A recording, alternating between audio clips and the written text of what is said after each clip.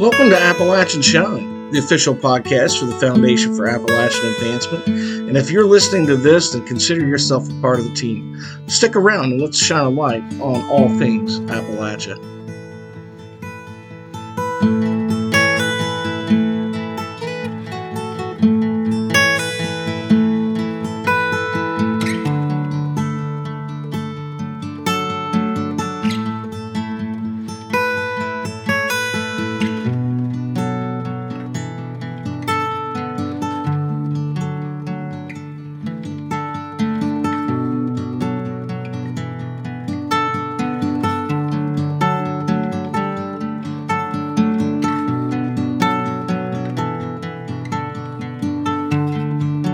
Hey, welcome to another episode of Appalachian Shine. This is JC, your usual host. You know, it's the day after Thanksgiving. Actually, a couple days after Thanksgiving. Today's Saturday, November 26th. Hope all of you that are listening had a really great Thanksgiving and really got your fill today. And not today, but Thursday.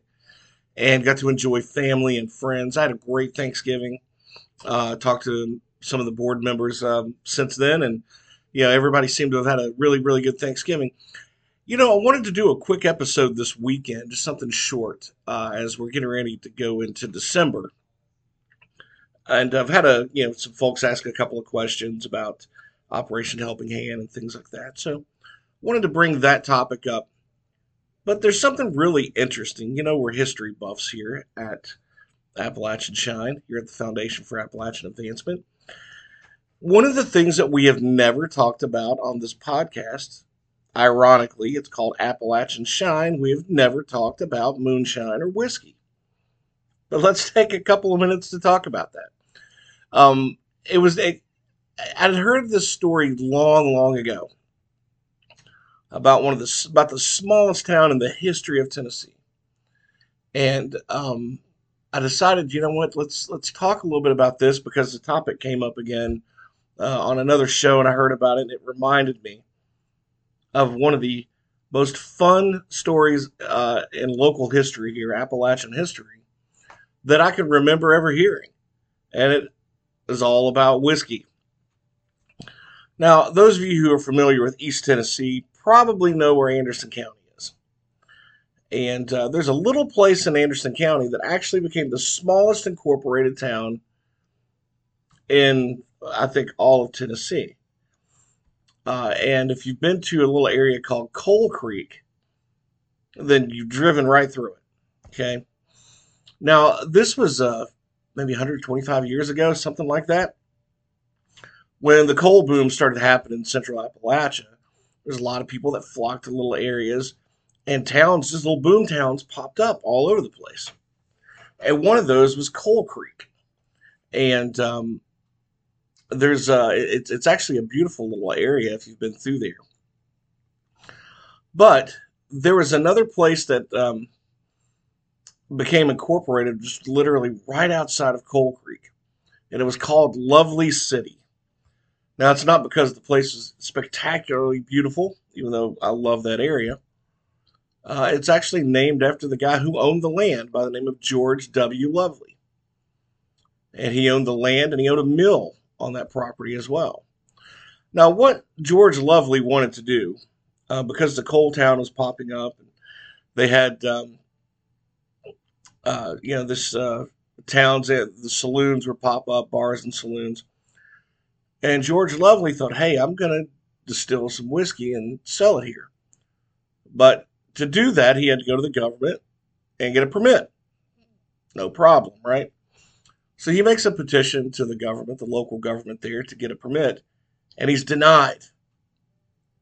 Right? So, and the only way that he's going to be able to make whiskey is to be able to, it has to be in has an area with a government charter and permission from the government to do so. So now he's denied.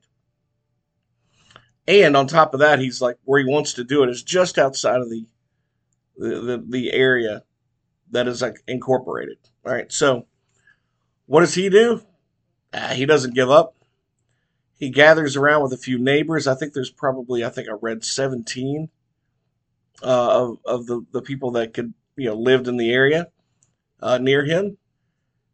And he applied for and he got from the state of Tennessee a charter of incorporation for a town to be named Lovely City. And with that, he was the government. So those folks that were on that property in Lovely City, they gave themselves a, a permission to do the distillery. So now they're in an incorporated area. So at that point, they get the United States, what was called United States Registered Distillery number 200 in the second district of Tennessee. And now they were in business. It's kind of a cool way to get around that. But if you drive through there now, there's no mill, there's no town to see. Um, it was there at the turn of the century, but things change over the years. The city's gone. Um, but if things hadn't happened the way it did, that city would probably still be there. Who knows? Here's kind of the story of what happened, in a roundabout sort of way. Um, so they were looking uh, to do this, so they petitioned for a town charter, and they filed it at the Chancery Court held in Anderson County. And this was in June of 1897. A good long while ago. And they applied it with the following citizens, and I've got a list of the people who applied for it too. You actually found this online. It was G.W. Lovely, David Lovely, J.A. Cornwell, Cornelius Hatmaker, J.A. Maples, T.J. Morgan, W.H. Hatmaker, J.R. Webb, M.B. Hogan, Bud McGee, William Greer Sr., and C.M. Leinert. I don't think that's the entire list, but you can find some of these just listed online. Anyway, a referendum was held. There were 17 qualified voters. There's a number of 17 people in this township, basically, this new town. They cast their vote unanimously for the corporation. Charter was signed by the Tennessee Secretary of State June of 1897, later that month. And George W. Lovely was elected mayor of the town.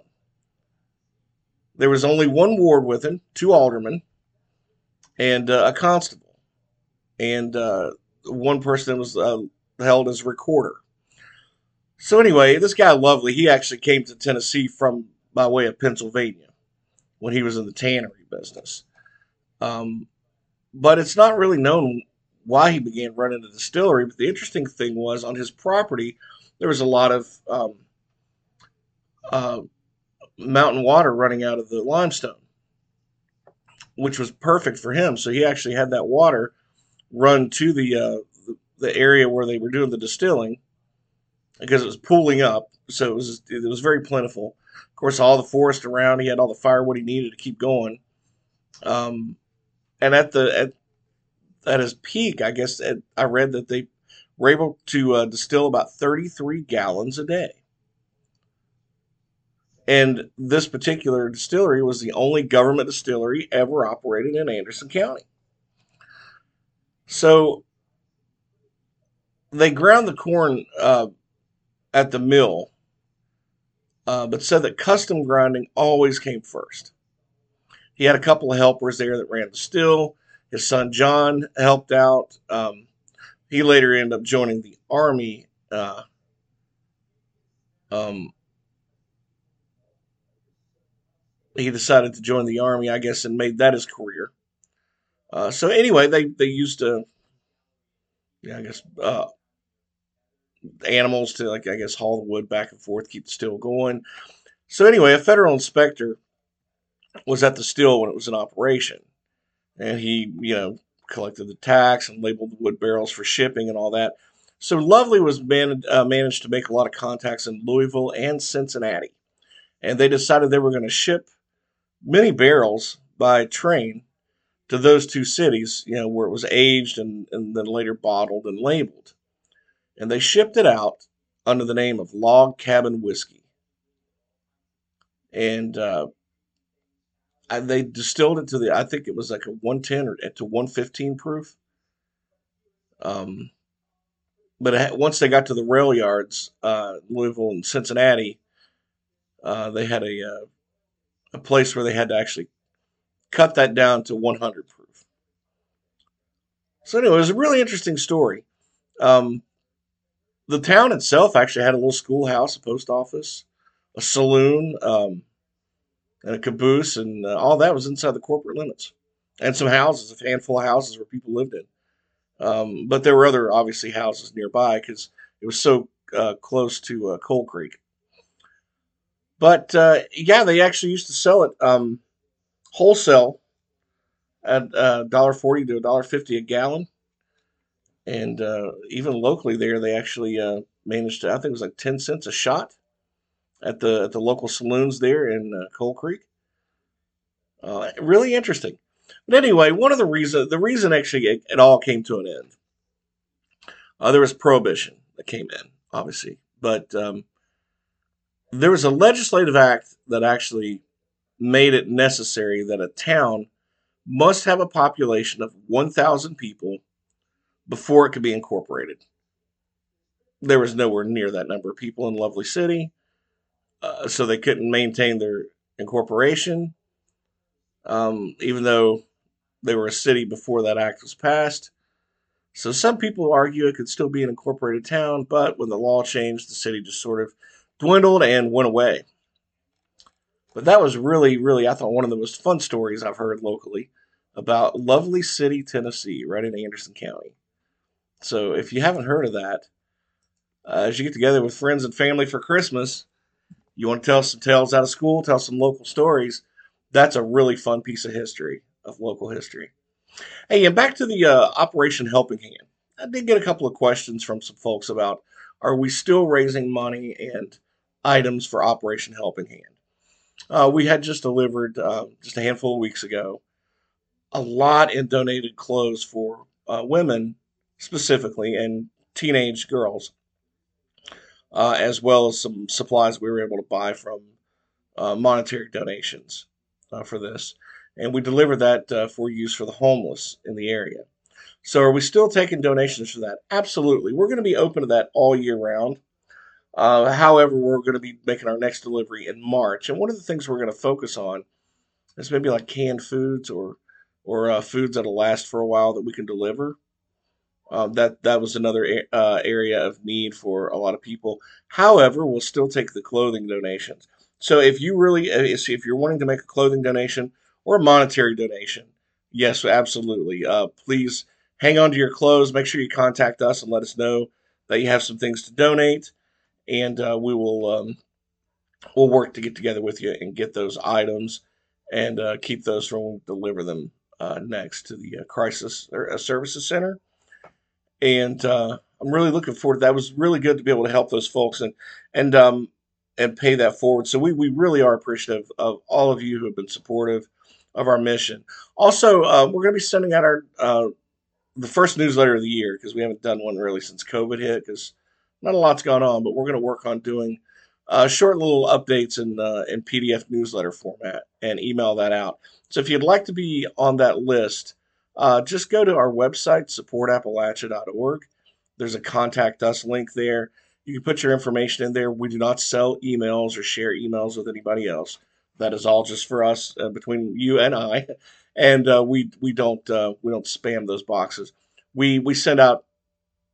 I mean I wouldn't even say on average one a month, one email a month, maybe two if we have a couple of podcasts and just really want to let you know about a particular show or something.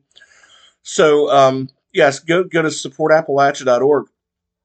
Also, we're at the near the end of the year, and a lot of nonprofits. This is a time when a lot of nonprofits are really needing to bolster, their bank accounts going into the new year, and they really need donations. So you're getting you see that a lot at Christmas time and through the holidays.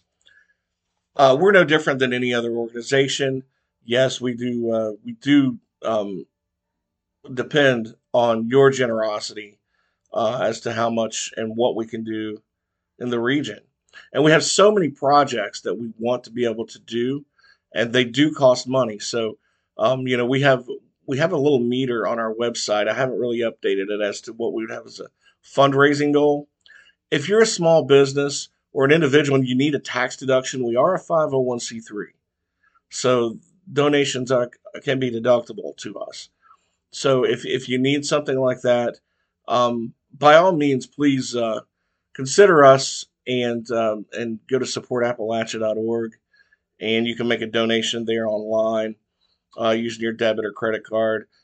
Also, if you'd rather just do like old fashioned way and write a check, you can certainly do that, and you can make the check payable to the Foundation for Appalachian Advancement. You can mail that to P.O. Box 397 in Richlands, Virginia. The zip code is 24641. We certainly appreciate everything and all the donations we get. Keeps us up and running and functioning.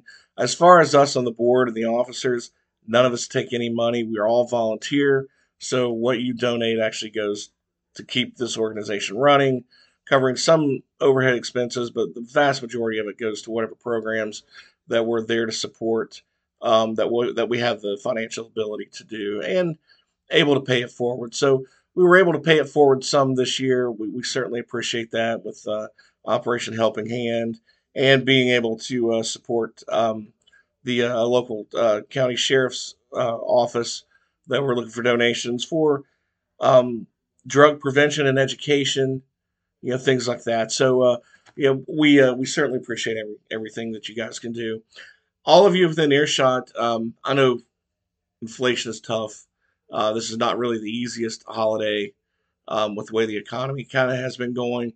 But $5 goes a long way. If everyone that listened went to online and donated $5, or if you see me out and want to make a donation, certainly let me know. I usually have one of those little square cards that I can take a debit card or credit card right there. So just definitely let us know.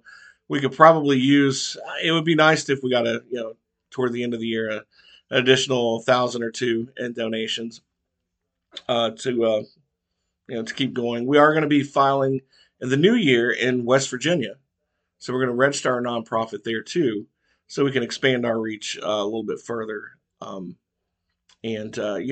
as far as those programs, we do have a sort of I wouldn't say a business plan, but an ad hoc document that shows the programs that we want to operate in our communities here and how much in donations we would look for each one. So if that's something you'd be interested in taking a look at, you can email me directly at jc@supportappalachia.org, and I can send that out to you. And that way you can kind of be familiar with some of the programs that our board has approved of, but yet we're still looking for fundraising for it. Some of these programs are very much needed and would be incredibly helpful, not just here in Southwest Virginia, but Eastern Kentucky as well, that are kind of more directly targeted. So thanks everyone again for listening to this episode of Appalachian Shine. Don't forget to check us out on Facebook at facebook.com/support Appalachia. And actually, you can find us on Twitter, no, not Twitter, but YouTube as well. We're going to be doing some, hopefully, do some small videos and update some things there. We do like to put a video or two up there, even if it's just a Zoom interview with somebody that we may use for the podcast. So be sure and check us out there. We post those links up on our Facebook page as well. Thanks again, everyone. I'm glad, hopefully everyone had a great Thanksgiving. Enjoy the rest of the weekend, and we will be back soon. We'll see you on down the road.